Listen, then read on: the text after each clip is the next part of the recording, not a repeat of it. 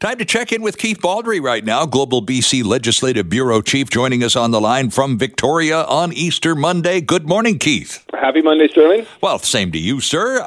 Long weekend, of course. We'll be, I guess, getting numbers from the long weekend. 4 days long this weekend, tomorrow. Or are there plans for these numbers to be publicized today, Keith? I'm told there's going to be a report today covering 2 days worth of COVID-19.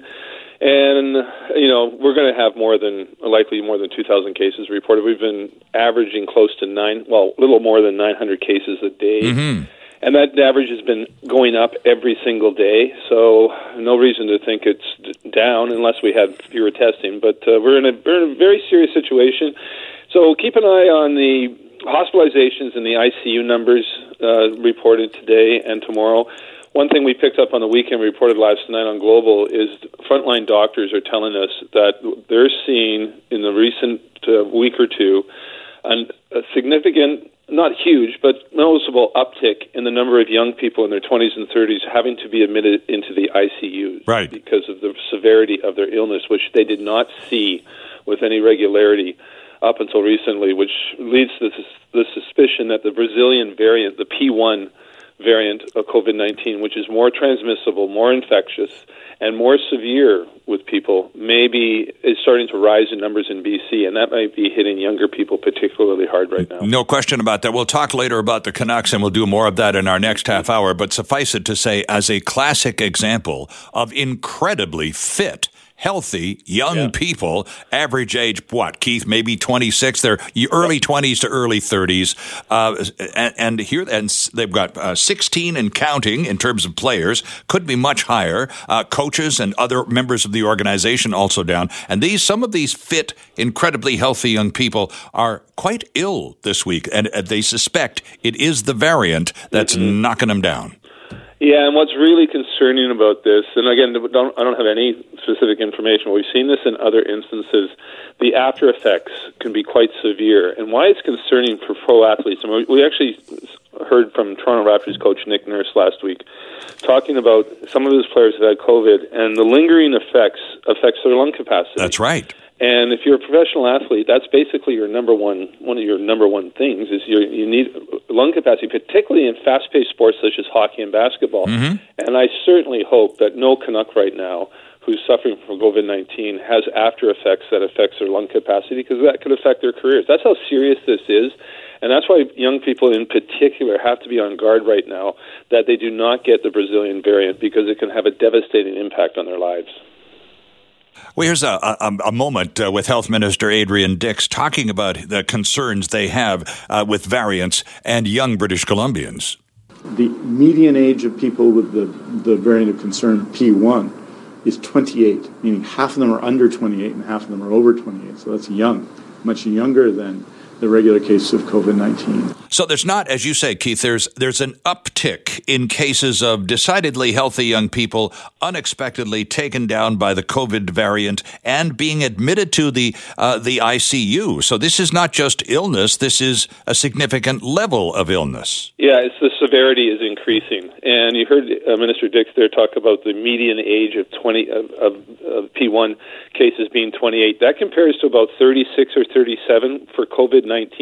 It's been the case right almost from day one that people in their 20s and 30s seem to get COVID in greater numbers proportionally than other segments of the population, but they've never been having the severity of the illness that older people do, for example. Right. Older people are more tend to be admitted to hospitals, ICUs, and unfortunately have the highest mortality rate. That is starting to shift now, not mortality rates, but people going into the ICUs.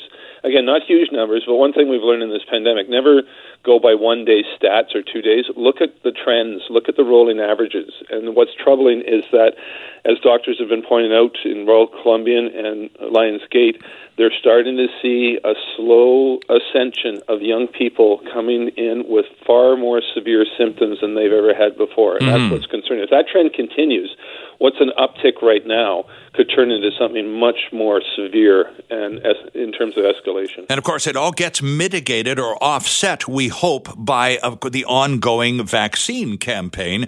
And, of course, the problem there is simply supply. And we're encouraged by the fact that there is more supply scheduled for this week, but we are simply behind in supply, doing the best we can with what we have, which isn't very much. Let's talk a little bit about these establishments, these eateries in Vancouver. A couple of them, Keith, had stayed open over the weekend. The clientele, young, aggressive towards health inspectors when they came in, basically shouted them out of the place. No consequences so far. We've had the restaurant people, Ian Tostenson, this morning saying to see one of those or both of them lose their liquor license wouldn't be too surprising to him. Are you expecting consequences?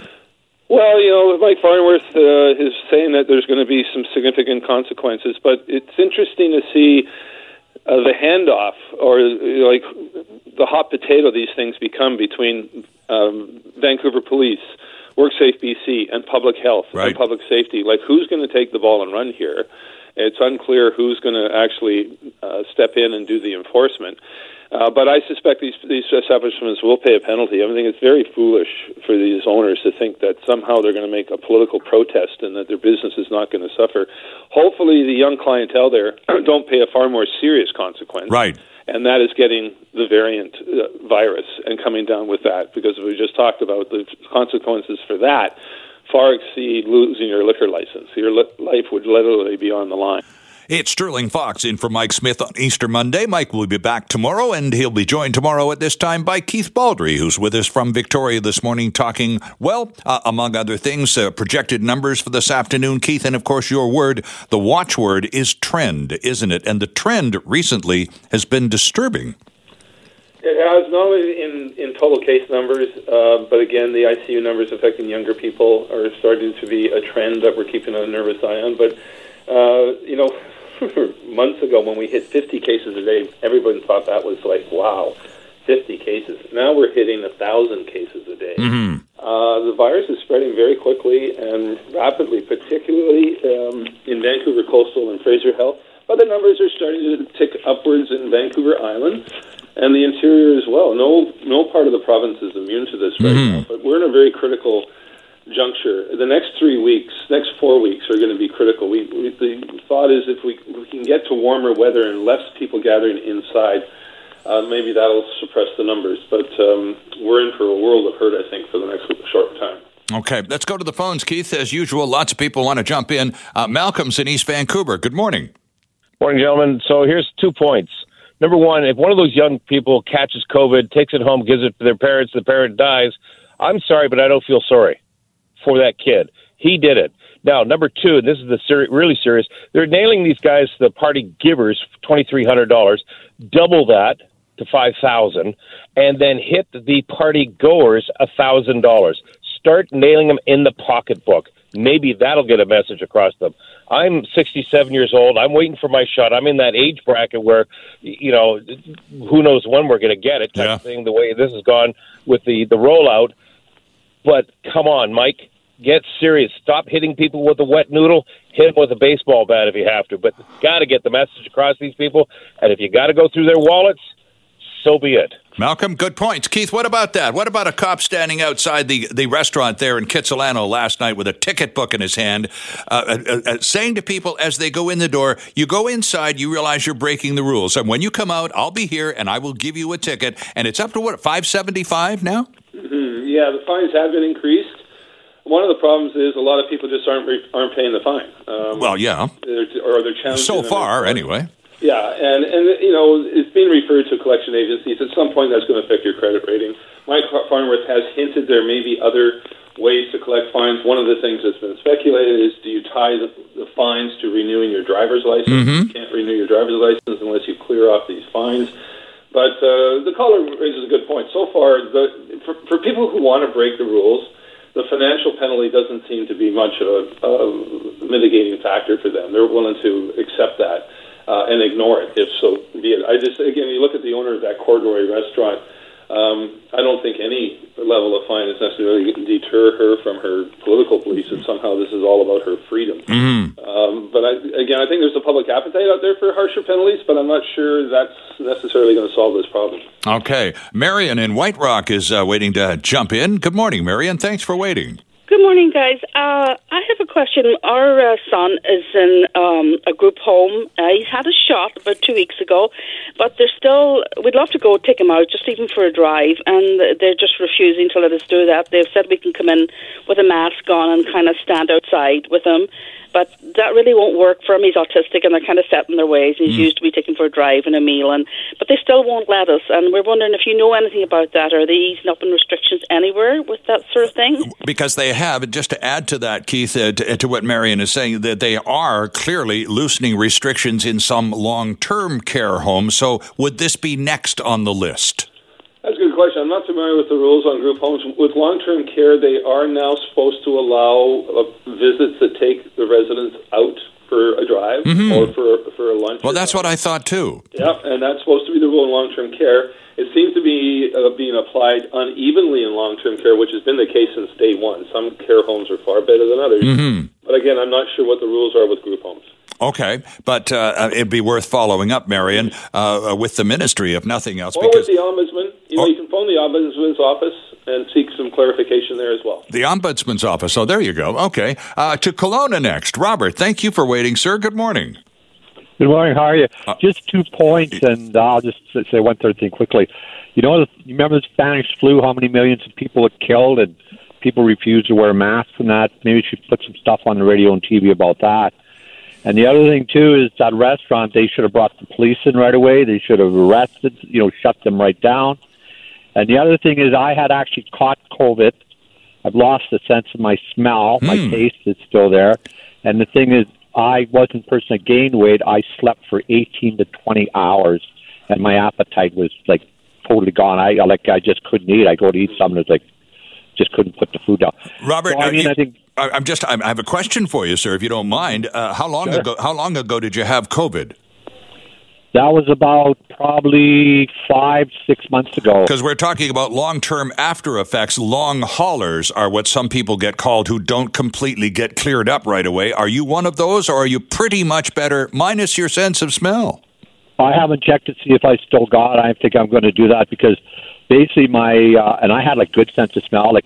I thought in my car I used to put hair fresheners in there. Couldn't smell them. Got another one, and I even put some alcohol, pure alcohol in my nose to that.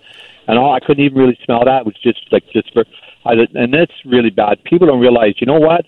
Who cares if you don't care about yourself? But guess what? Other people have to be concerned about. I'm lucky I didn't die. I'm 65. Yeah. Thanks, Robert. Appreciate the call. Some interesting thoughts in there, Keith. Yeah. No. It's another reminder. This can be a devastating illness for people.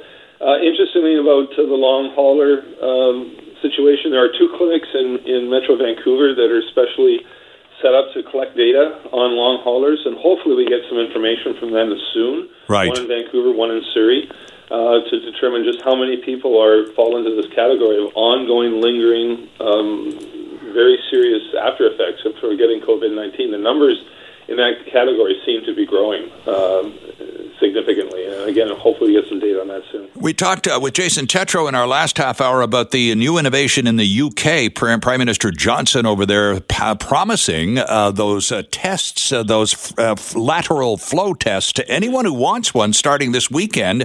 You can mail them. You can get them from pharmacies and workplaces. You can get up to 2 a week. Our health officials aren't as impressed with the testing process as others appear to be. Might this cause things to loosen up a little bit? Well, I've sort of rule of thumb all along since day one is always expect the unexpected in this thing. Nothing's ever etched in stone. Things are changing all the time. If you recall at the beginning, the issue of wearing masks was seen as unimportant. Yeah. It's not effective now. It's basically part and of we all wore gloves. Everybody wore gloves at the beginning, too. Yeah. Couldn't wear. Some people wearing 2 gloves. Remember that? Yeah, exactly. So the science is changing, and science always changes. As people have to realize, it doesn't stay static and non-changing. The more information we get, the more the rules change, and whether it's testing, whether it's other health protocols, things are going to change. Will we get the British test? I don't know. But again, don't rule anything out. Right. And so I would expect, though, with the announcement by the Brits that when Dr. Henry has her next press conference, whether it's just to announce numbers, but she's usually good about taking a few questions, I think it's probably likely that given the fact that it's now nationwide for 60 million Britons, it's likely that she's going to get asked about it for British Columbia. Oh, I think it will come up. I mean, testing's always come up with Dr. Henry, whether it's rapid testing, should we do more testing? She has a certain strategy when it comes to testing and doesn't seem to want to depart from that. But in terms of technology, that has changed over time. Remember, we didn't have the rinse test at the beginning. That's right. And that's part of the daily routine for many kids